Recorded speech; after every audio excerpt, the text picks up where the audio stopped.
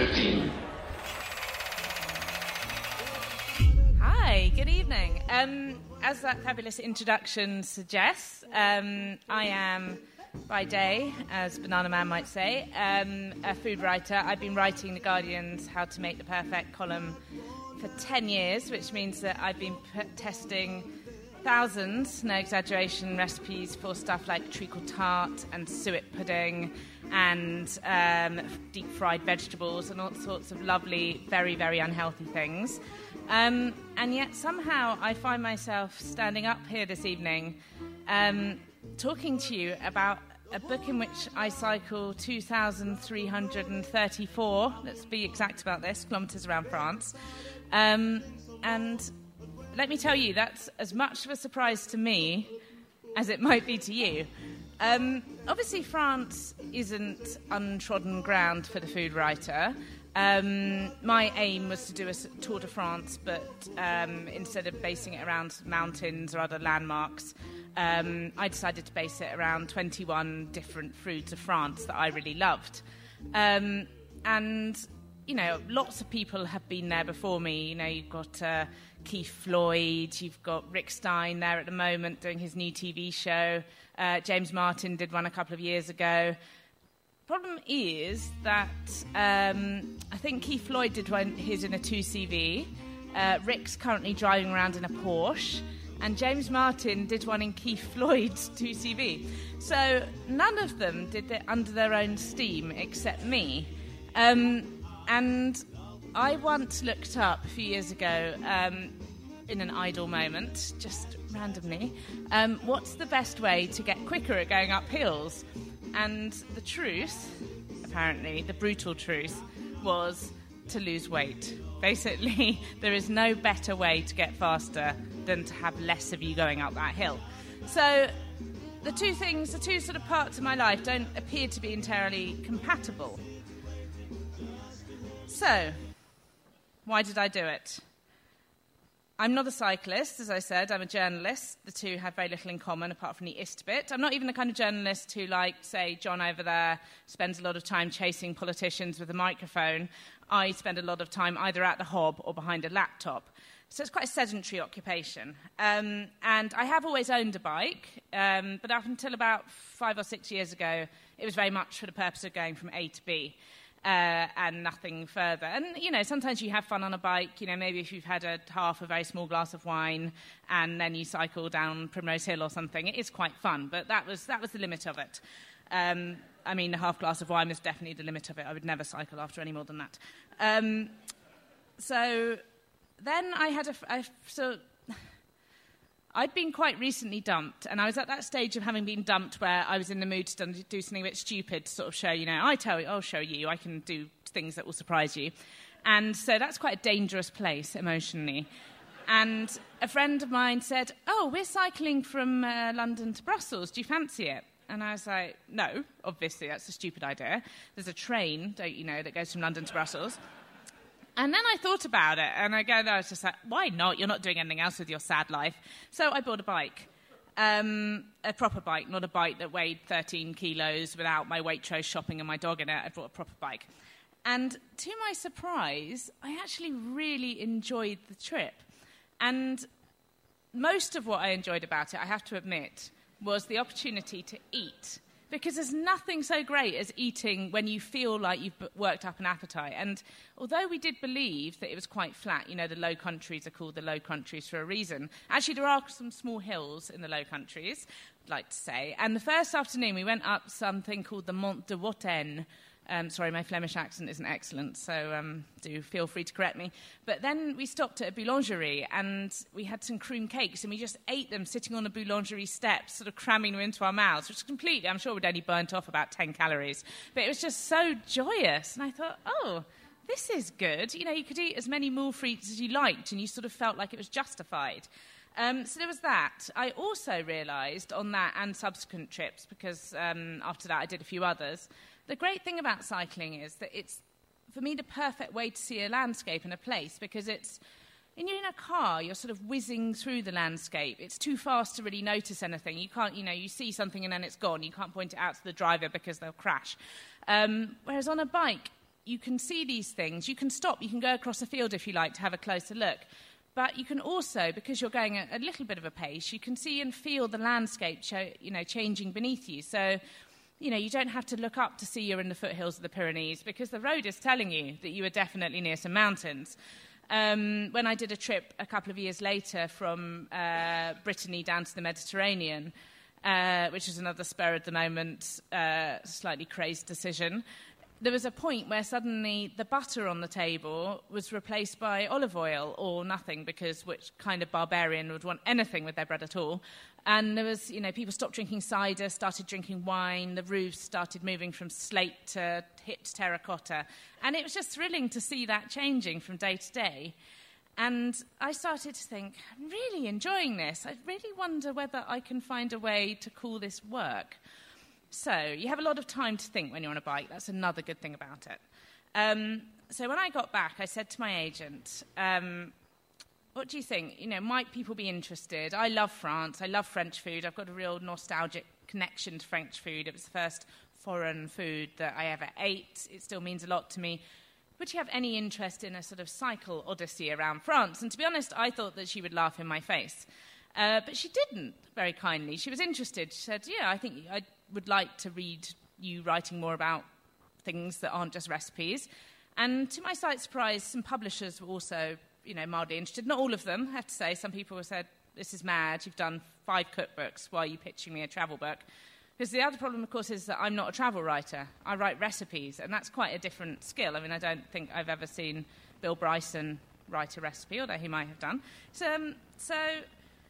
people said to me, including some people that I really respect in the industry, they said, why would you do this at this point in your career? Things seem to be going okay. Why are you taking this abrupt left turn?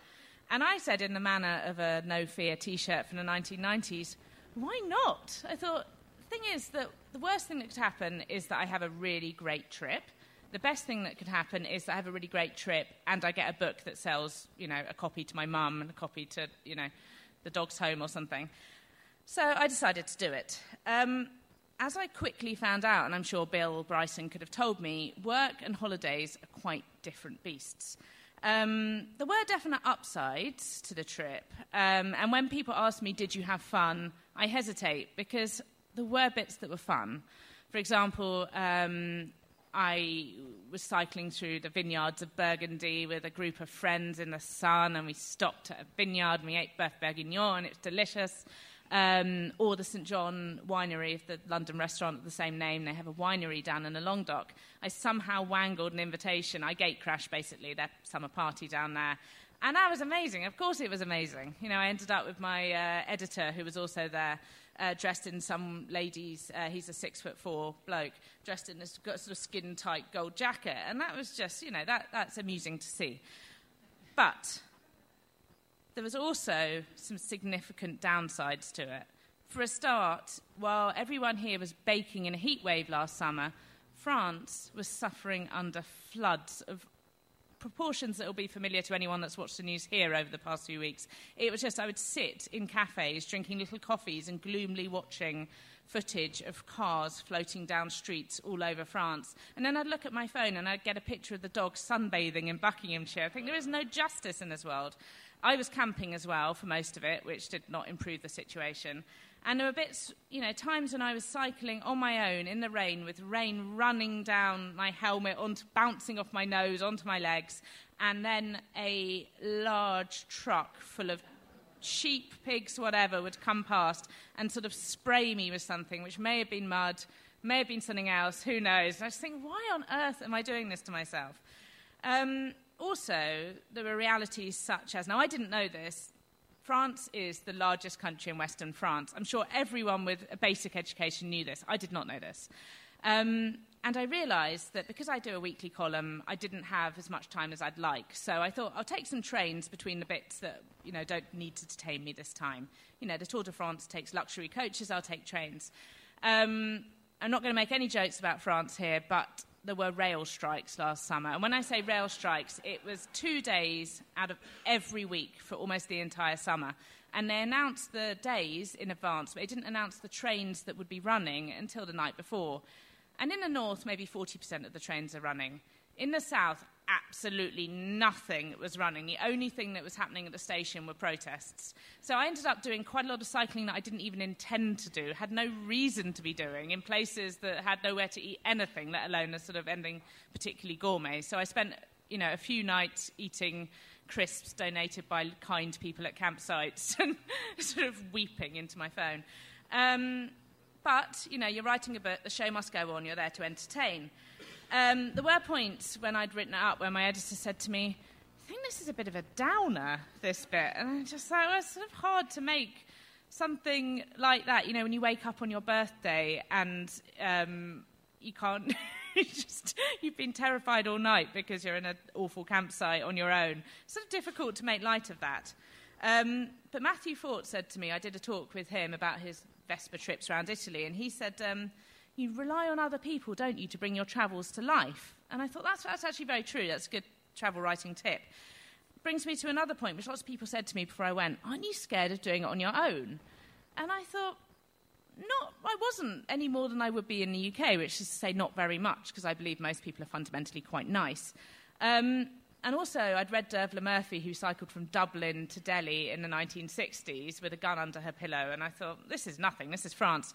But I was worried about going to restaurants on my own, oddly, even though in Britain I have absolutely no problem going to a restaurant on my own. I always think, it makes you look like a mysterious femme fatale. In France, I just thought it made me look a bit sad. But of course, in France, because the idea of eating well is taken seriously, of course you would go out to eat. Just because you were on your own, that didn't make a difference. And so if I did get any funny looks being in full lycra woman on my own, I didn't see them. They were always very polite. And I learned to not say, just a table for one, please, when I went in, because they'd always say, what do you mean, just one? And I sort of felt very told off. I was, gosh. And that was lovely. And, of course, in France also, in rural France particularly, there's that courtesy that everyone talks to you, so you can be innocently brushing your teeth in your pyjamas in the bloc sanitaire of a campsite, and an enormous hairy man will come up, also in his pyjamas, sort of, and just say, bonjour, madame, bonjour to everyone, and you say bonjour and then carry on. And so, it's not quite as lonely. And I tried that when I came back to London, not in my pyjamas, I have to say. And got a bit of short shrift, I have to say. And so I didn't really feel scared. There was only that last time on the last night before my birthday where I felt a little bit worried. But in general, people were just lovely all of the time.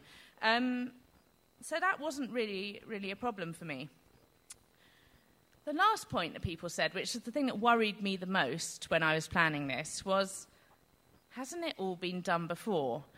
And I thought, well, as I said, I'm certainly not the first food writer to go around France finding delicious things to eat. However, as far as I'm aware, I don't think that, for example, Ernest Hemingway visited the Apple Tapping Museum in the Loire Valley to admire their fine collection of apple coring instruments through the ages. I'm not aware that James Martin had the pleasure of meeting the ceremonial Grand Master of the Brotherhood of Brie de Meaux, who wears a special crushed velvet hat in the shape of a large brie, and robes, and has a sort of scepter-type thing. I don't think that he had a private brie tasting with him. And I'm not aware, although I might be wrong about this, that Henry James ever paid a visit to a cabbage fermenting factory in Alsace out of season and made any of his friends, if Henry James indeed had any friends, go round on a guided tour of this deserted cabbage fermenting factory. So I would say that in some senses I was uniquely qualified for this odyssey, because I might not know everything about French architecture or history. I certainly don't have any Michelin-starred chefs on my speed dial, sadly. But I am a woman who is prepared to eat an oyster the size of my head. And in fact, I did. And other things that I ate gamely on the trip. And I ate really well in general, but the andouillette, which I'm sure some of you here will have tried, and some of you may even love, I actually did, after a few tries, learn to make my peace with the andouillette. Although I have to say that it's not my first order in a restaurant, but I persevere. And I thought I will try absolutely everything, and I just had an absolutely fantastic time. So, yeah, I think that I'd answered my own question, why did I do it? because it was there. And I really think that I'd had a unique journey. So, thank you very much.